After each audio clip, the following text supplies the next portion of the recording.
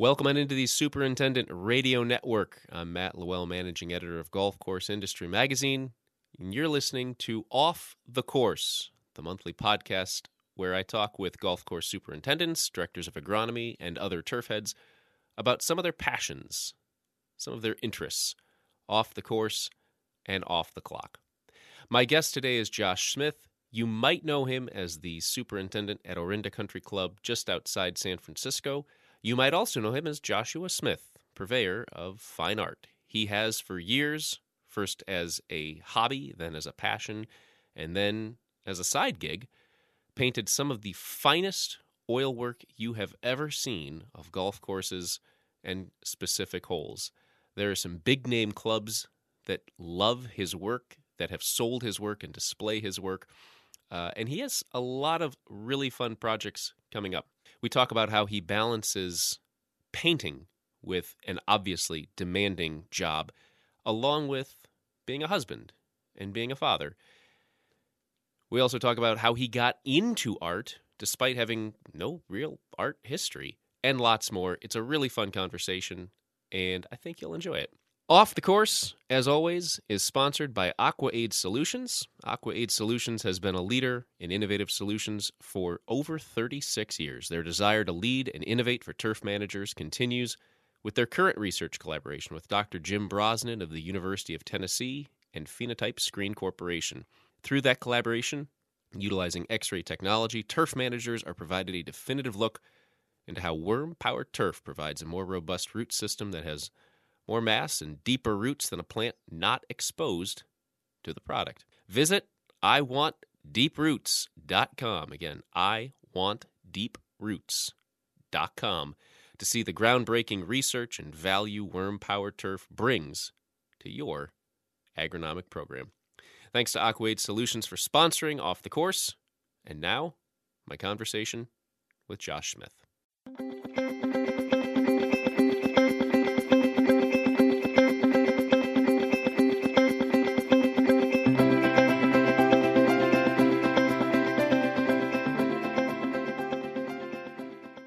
Our guest this month on Off the Course, a familiar name, a familiar face to folks in the golf course maintenance industry, and perhaps also to some folks in the golf art industry. Josh Smith is the superintendent at Orinda Country Club just outside San Francisco.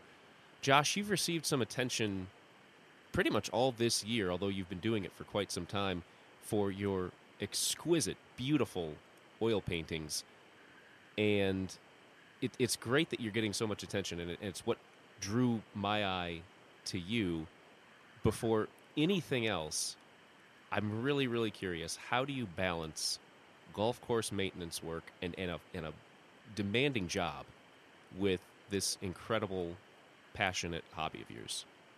Thank you. Yeah, so the good news is there's usually not a hard finish timeline on my oil paintings, so on the commissions that I'll get, which have been really steady, I try and give them a rough estimate of when the painting might be completed, and then don't always hit that number. And so it comes after family and after my day job of, being a head superintendent at the Orinda Country Club. So the best way to answer that is just prioritize what comes first, and then painting ends up happening some evenings, a lot of weekends, and oddly enough, when I'm on vacation, I do some painting and things. So that's the best way to probably handle that, I think. And you have really only been in the maintenance side of the industry for not nearly as long as you've been painting. You were on the architecture side for quite a while, weren't you? Yeah, it was. I started, out of St. Mary's College, where I played golf on the team and had lowest scoring average, my junior year, and studied business but didn't want to go into a cubicle, so I kind of went out and had an informational interview to discuss with a course builder what path you might take to get into golf building or golf design.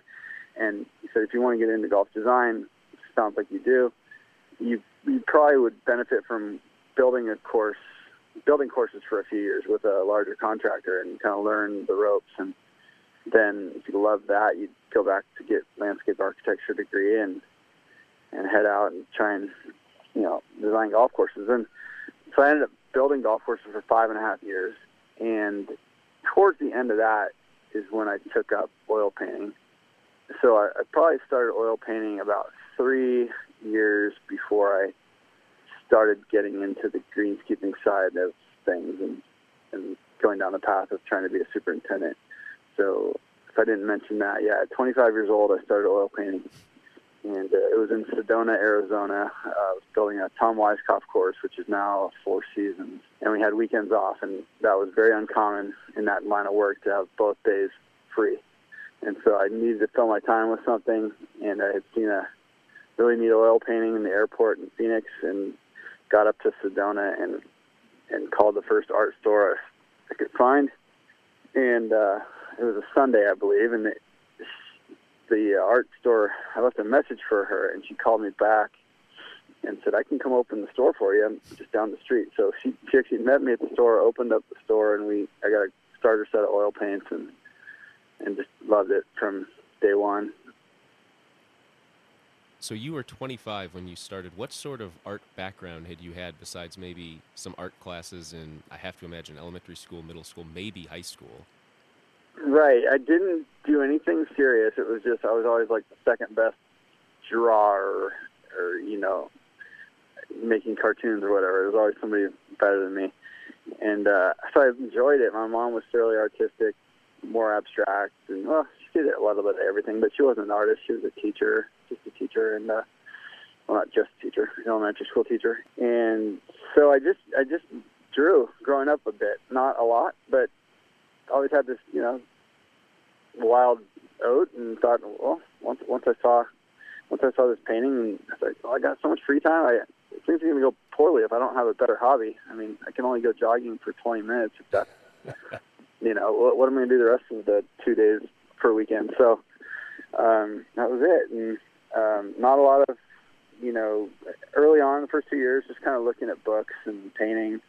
And then I started taking some mentoring classes once a week with an artist nearby. And now I'm occasionally go down to like a workshop, maybe once every few years with a favorite artist, but mostly just trying to get the hours in and never be scared to try to push it and do new things. And it's fun. I mean, I really like it.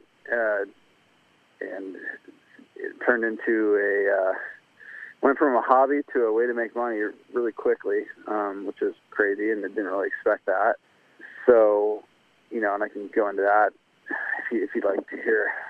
Definitely want to get into where your works are now, and if you can talk about any of the folks who've commissioned works from you. But I kind of want to circle back just for a minute.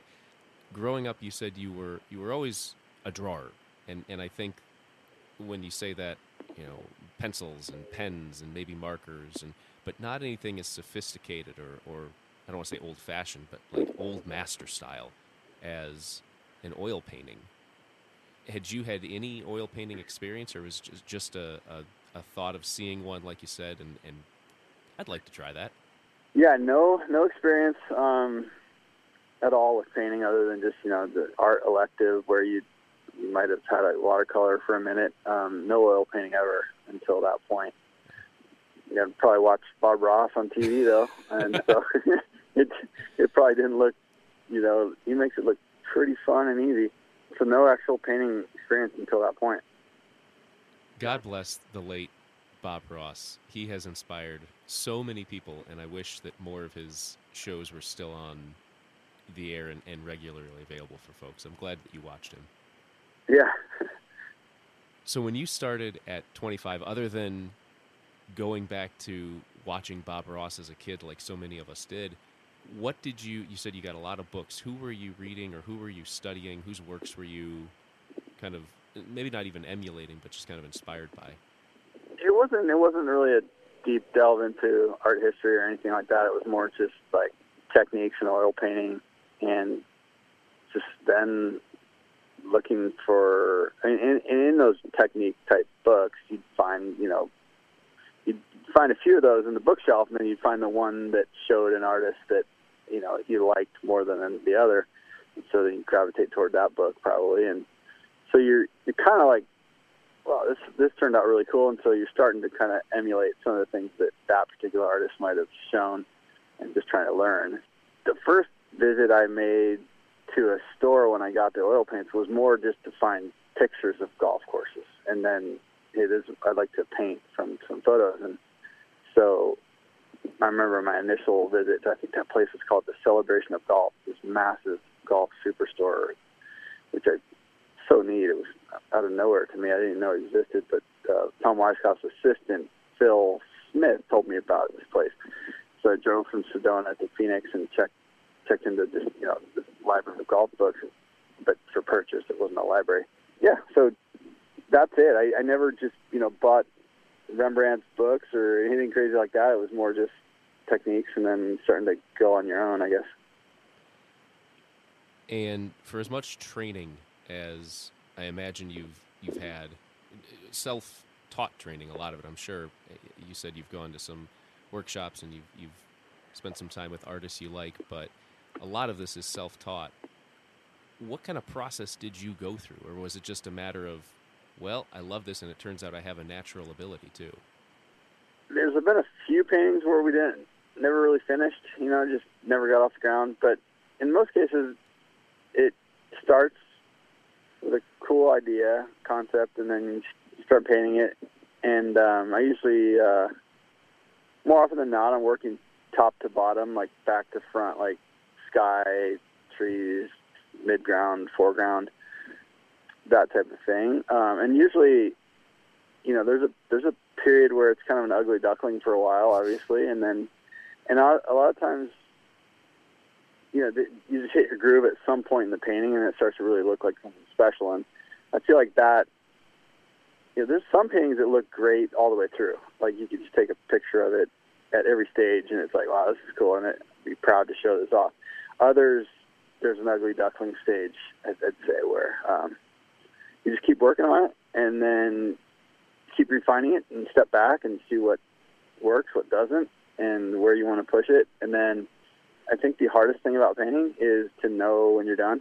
And, you know, you can do too much for sure. You can just keep noodling at it, and you start to lose a lot of the freshness of it. And I don't know. Yeah, just as you go, you know, sometimes working with bigger brushes is better than smaller brushes because you're not, you know, just trying to get over the detailed, and you're going more broad strokes and trying to, you know, emulate the real beauty of what you have instead of just trying to make it a photograph.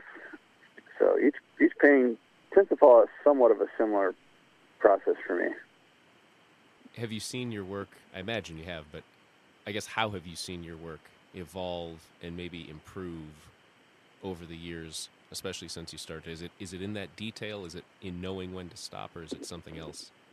Yeah, I think I started out originally more detailed and not probably seeing the colors.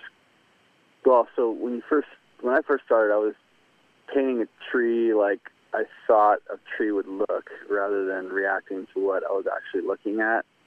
So I remember turning out some pretty bad trees and kind of going back to square one with some of that. So, you know, maybe some earlier art training would have saved me from some of that. But, you know, I would say in general, yeah, trying to be more detailed early on was a problem for me with the first few paintings I did. And kind of, I like to, I've seen some of my favorite artists be super loose with things, and that's also really attractive to me. So just trying to, you know, hopefully my paintings have a bit of a voice of their own, and that's what attracts, you know, golf architects to them, perhaps, like Ben Crenshaw and Bill Corr and Tom Doak have all kind of written me, you know, nice things and, you know, endorsements in a way where it's so real, it's realistic, yet it's got this element of impressionism in there that is appealing to us. And, you know, comments like that where I feel like golf courses are so natural, can be so natural now, where there was maybe a dark period where there weren't many natural golf courses presented that way. It's a good fit for what I like to paint, to see a lot of that now. In mentioning Tom Doak, I think it was the golf.com story that indicated Tom Doak may have been kind of your big break there. This from the golf.com story in February. In an email exchange with Pacific Dunes architect Tom Doak, you shared images of your paintings. He expressed interest in buying one, which he did, the upper green of the 9th hole at Pacific Dunes. It hangs in his office. Doak also offered you a job working for him and Jim Urbina on a renovation project at San Francisco Golf Club. And it was that connection, this is such a great quote, that Urbina basically told you, there are a lot of people trying to be architects, but not a lot of people with your oil painting skills. That's Right. pretty high praise too, I think. Yeah, it was neat. I mean, he's kind of he's a really great guy, and he has a background in teaching. You know, and looking back on it, I think it was a teaching moment for me. It was like, you know, I think I can give this guy a tip here on, it will be beneficial to him. And coming from him, it meant a lot. It was true, and traveling around and building golf courses was never going to be easy to build them like the way I was for 5.5 years. It was like 4 to 6 months somewhere, move on, 4 to 6 months somewhere, 8 months rather, probably a year maybe. And then, so that's not an easy lifestyle. And then if you tried to be a golf architect, which by that time I had met a few super uber talented architects who I would trust with, you know, oceanfront land if I had it. Yet it wasn't that easy for them to really soar. And so it was like, you kind of saw the writing on the wall where, wow, that would be a real challenge to try and be a golf course designer for me. Even though I thought I may have plenty of reasons to excel at that and would absolutely love it.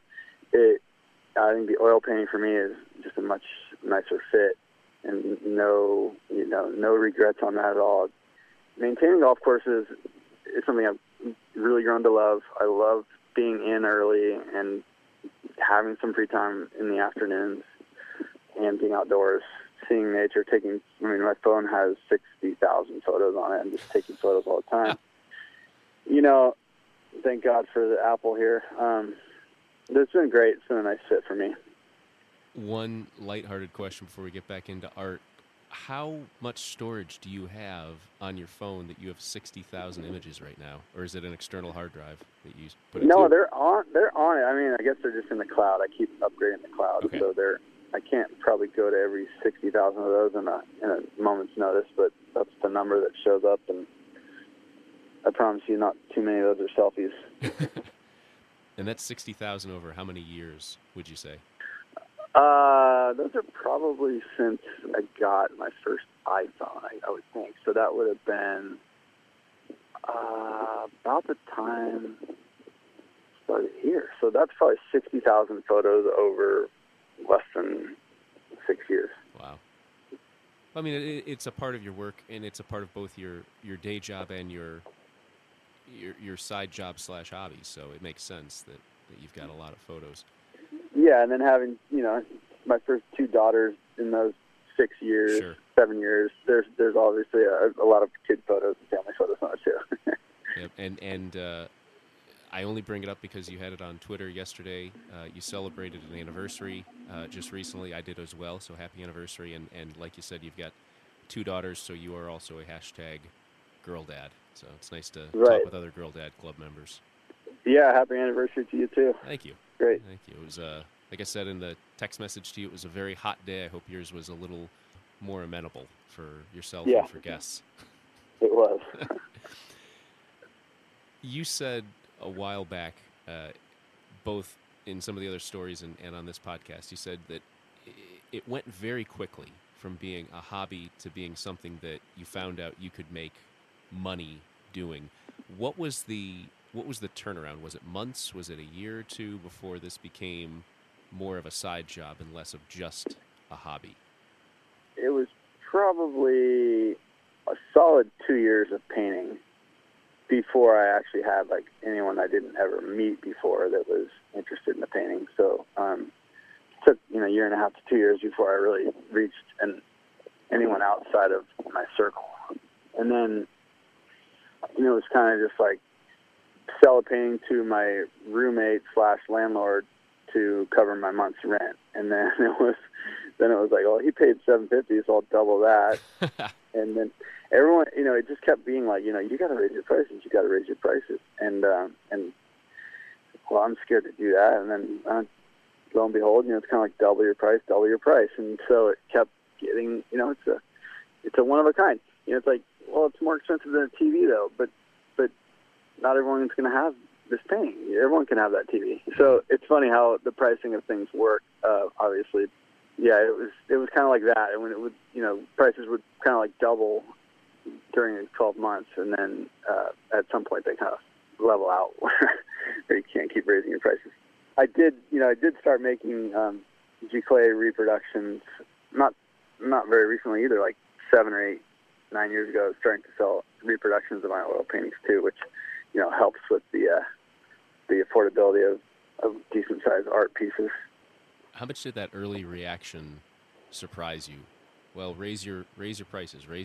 I don't want to do that. Raise your prices, and you do, and people then continue to pay it, and they pay more. Yeah, it was.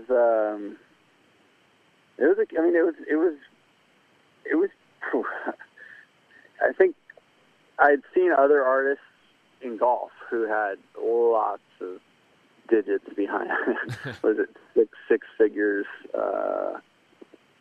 5 figures, I guess, 5 figures, high 5 figures, mid 5 figures. So I kind of knew there was a chance that I could start charging more money and stuff, but it's crazy. I mean, I've seen some really large sums of money listed on golf paintings, and so I knew it was kind of a potential, but it was cool to see myself get there. I think it was during my time at San Francisco Golf Club was the easiest way to kind of point to that. I was invited to paint there, and they didn't allow photos on the golf course. They don't want you to be sharing those things, and they invited me to paint it, take some photos and paint. And I remember the first one I sold was $1,500, and then it was like I was selling them for twice that and a little more, and it's really cool. So I know that's about when it was happening, and probably coincides with when I got a chance to be showing artwork at the Pebble Beach gallery that was off the putting green there at Pebble Beach. I was sharing. Joanne Dost was the photographer, and she still is a great photographer, and helping me out with her kind of management company a little bit, and being able to say you're selling work at Pebble Beach, and they had set some prices for you. It didn't hurt, obviously. So. You've had work displayed at Pebble Beach and sold at Pebble Beach. I know Bandon Dunes is a big fan of yours as well, a lot of the folks up there. Who were some of the first folks or some of the first clubs, or both, to really reach out and say, we love this, we believe in you, let's do some work together? The California Golf Club where I was working, basically my first job in greenskeeping, I spent 7.5 years, at California Golf Club, and we remodeled the golf course. Year 1, I was there, or year 2, I guess. And Kyle Phillips, the architect who designed Kings Barnes and redesigned Cal Club, he asked me to paint, rendering of what the new 7th hole would look like, which was just on a huge piece of property inside the golf course that it was just a dump area. So I kind of started with a lot of Cal Club paintings, and they ended up, having me paint a few things, and they have my painting in the men's bar. The Meadow Club, which is Alistair McKenzie's first course in North America, that's above Marin in Fairfax. They remodeled their clubhouse, and they had me do a painting for the very entrance right as you walk in, and it was Meadow Club as it appeared in 1927, cool. Without as many trees, when it was more meadowish. So those are a couple. Obviously, Bandon Dunes was wonderful, and Mike Kaiser, the owner, had I met some of his friends at Chicago Golf Club, and got in touch with Mike Kaiser, and he had me do a painting, and I ended up, selling some paintings up at Bandon, Pebble Beach, as we mentioned. And San Francisco Golf Club was big. I mean, it was Tom Doak had me in there working with them and introduced me to the greens chairman, and then I sold, probably 5 or 6 paintings in 2 years, good size originals, to San Francisco Golf Club members. And like the head pro who's there now, Ashley, he has a large oil painting of mine, original, behind his desk. I haven't gotten a lot of work going back east. I've done some Scotland and Ireland paintings, but never for clubs, more just for individuals. And it's been really fun, though. I admittedly do not know much about the art world in general, or the golf art world in particular. Is there sort of a divide between West, East, and Europe? Is it easy to get into work with East Coast clubs or European clubs? I don't know. Europe is probably a little more challenging. I've never been over there. I'm sure there's a wealth of talent over there, old masters type stuff. It would be amazing to travel over there and do some more paintings, obviously. And then East Coast, I think it more has to do with when I started painting, it was word-of-mouth stuff. Word-of-mouth travels better, in a smaller area. And I was always painting from my own photos early on. And so I had been to some of the places back east, some of the great places, national golf links and, things like that. So, I mean, just less exposure, less photos of my own. That's probably the main reason I hadn't gotten a lot back east, and I think I will more. But I remember doing a painting of national golf links with the windmill, and it was for a golf architecture, Golf Club Atlas founder, basically. And I put it on my blog, and then months later, my friend was working as the assistant greenskeeper there, and he happened to be in the pro shop, and the head pro and the assistant pro had pulled up my painting on the web, and my friend Tim didn't introduce it, didn't even know it was going on. And he's like, "You'll never believe this. I was in the pro shop, and the guys pulled up your painting, and I told him, hey, I know that guy." And so, initially you're like worried, oh no, am I in trouble that I painted national golf links? And then they said, no, we'd like to get you on the phone because we're having the Walker Cup in 16 months or 10 months, and would love the idea of maybe having you do a painting for the Walker Cup. And boy, too bad. 2 months went by, and the USGA ended up handling that for us, and we didn't get a chance to do that with you. But yeah, no, it's there's always cool stories. That's probably the main reason I'm doing more West Coast. I mean, obviously Bandon is like one of my favorite places in the world, so most of my paintings have been from Bandon if you were to kind of draw a graph. But and it seems like you're able to compartmentalize your time very well. You've got your work time at Orinda, and that's marked off. You've got your family time with your wife and daughters, and that's marked off. And you've got some painting time. Is there ever a time, or have there been times when one side or the other has just gotten too overwhelming? I know you say you don't have hard deadlines on a lot of the work, on a lot of the painting, but is there ever a time when one, no art pun here intended, but when one bleeds into the other a little bit too much? No, I don't think so. I think I think that the end result is just people are waiting a lot longer than it might have expected for a painting on a certain occasion. And that can't let the family slide, and just doing my best with managing time with everything. And it hasn't been easy. My wife works, so that makes it even more challenging. She's a teacher. But it's just nice to have, you can get away in the afternoon after putting in a full 9-hour, 8 to 10 hour day, and you still have time to do something with your kids in life. So she gets off earlier too, so that's been a good fit. You're the son of a teacher and the husband of a teacher. Pretty cool. Right. In terms of how oil painting goes with different professions in the golf industry, I can see probably where it complements golf course architecture well. You kind of have to have a certain eye to do things. How does it complement golf course maintenance, would you say?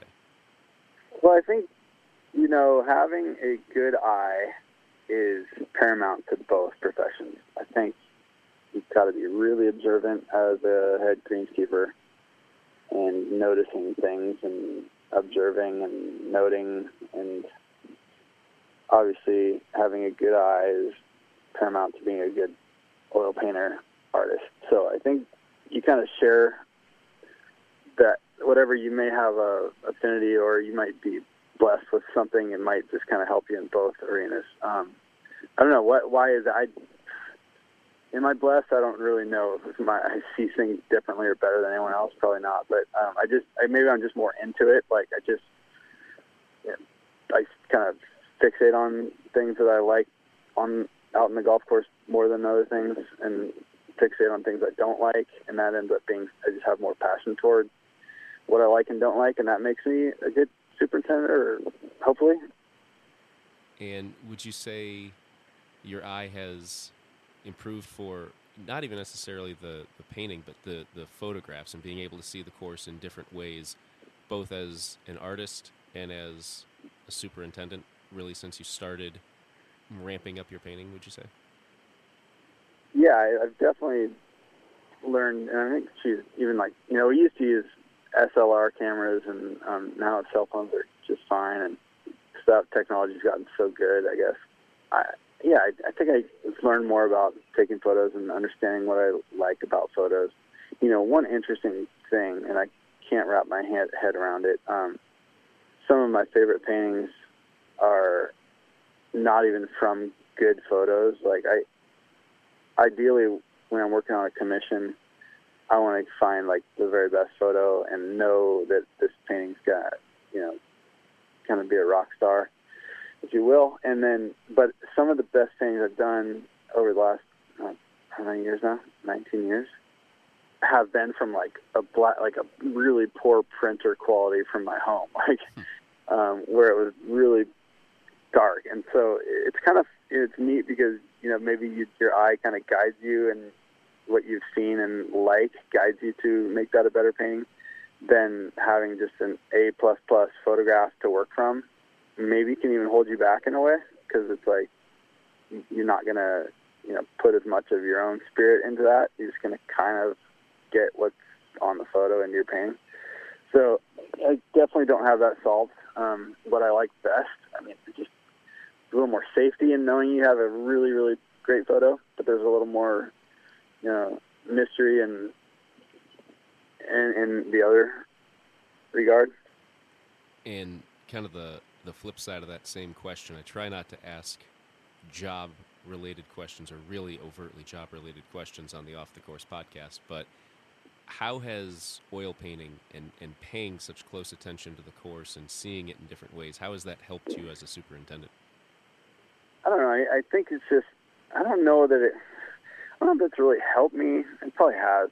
But I think it just ends up being I know what I like to see on a golf course based on what I like to paint. And so I'm just trying to maintain our course the way I'd like it to be, and more natural and not a lot of stripes, not over the top green all the time.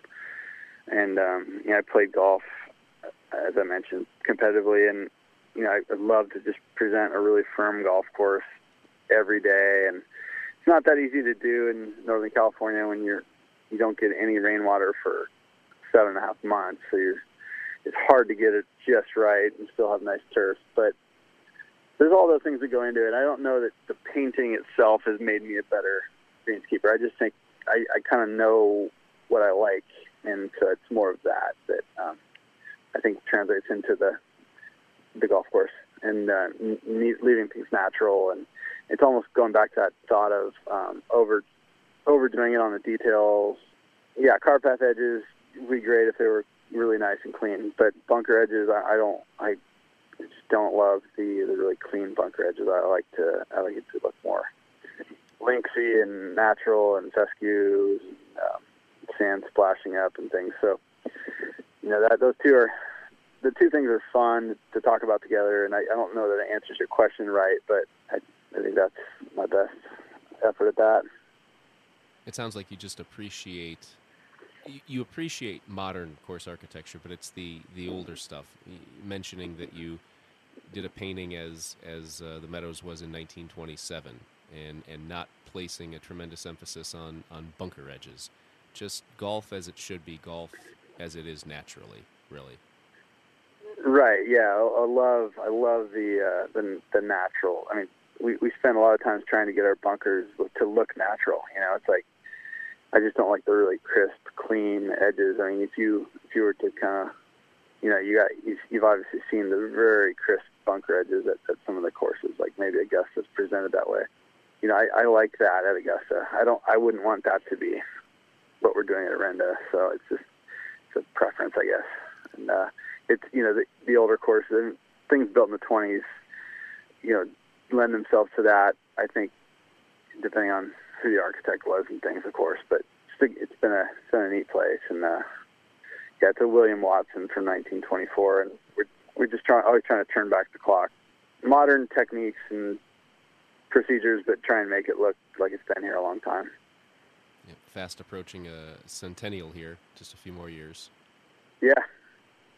Looking ahead to either the rest of 2020, which is tough in any industry right now, and beyond, is there any, not even necessarily any project that you have on your painting docket, because I don't want you to let anything out of the bag if you don't want to, but are there any courses or any holes even in particular that you haven't had a chance to paint that you would love to kind of take some brushstrokes at here coming up? Good question. I'm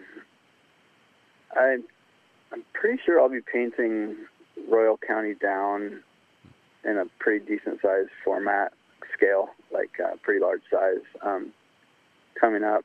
And so I'm obviously really looking forward to that. I made a choice last year to have had commissions, and I don't finish them so quick, right? So it's not like I've got this crazy backlog of commissions, but I've got commissions backlog, and part of that's because I'm not, crushing out paintings. I made a choice last year to mix in every third painting, just a painting that I wanted to do, and that's something I look forward to. Is back to the early days where it was like you get to pick everything you were going to paint, and the commissions are also great because almost every case I'm painting something that I want to paint. But it's cool to then, every third painting or every fourth painting, just choose something you want to paint, like you just described to me. And so I probably won't divulge what that next painting will be, but I've kind of got a few things in my mind about what that might be. And if folks want to check out your artwork, joshuasmithart.com. How backed up are you on commissions, would you say, right now, if folks were reaching out to you? I usually say that, probably to 4 months at this point, okay. maybe 4 to 6 months. I'm sure there are some superintendents who are listening right now who are thinking, I'd like one for my office. Yeah, yeah, exactly. Yeah, I've had a few people talk to me about that. That's cool. And again, joshuasmithart.com, and then you are on Twitter, although there's not a ton of artwork there. That's more kind of a personal account, right? Joshua C.F. Smith on Twitter. Right. It's good point. I should probably have my own separate oil painting on Twitter. I think I'm going to put that on my to-do list. You have a website. That's more than a lot of people have. Yeah. Well, this was great. Glad to finally talk with you. And before I let you go, anything you're looking forward to, again, either painting-wise or maintenance-wise the rest of this year, just anything you want to promote, either? Yeah, so obviously one thing we didn't talk about at all, I think this is definitely something I'm looking to promote. I've had this idea, and tell me if you're familiar with it or not, but I've got another side business called Flag Bag Golf Company, and I came up with this idea to make a carry bag made out of recycled or flown golf flags that may serve no purpose beyond the 6 months or a year that they were flying on the golf course. And does that sound familiar to you? Well, it's familiar to me because I saw it on your Twitter account. Yes. Okay. Yeah. Okay. So that has been a very cool distraction during COVID, and my older brother, who plays at Waverly, is a really great old golf course in Portland. He's running that full time, and we're collaborating with a leather bag company called McDonald Leather Goods, and we have a flagbaggolfco.com website, and it's been so fun. The energy that people are coming at us with that are supportive of this idea has been off the chart. Really looking forward to watching that go. It's really something I'm excited about.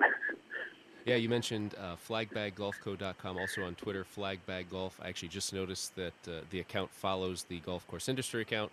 Give you guys a follow back. They look really, really cool. They're primarily Sunday-style bags, right? Yeah, it's a smaller bag, but it fits 14 clubs, so wow. It's great to throw in your trunk if you want to take your whole foursome with you. They all fit.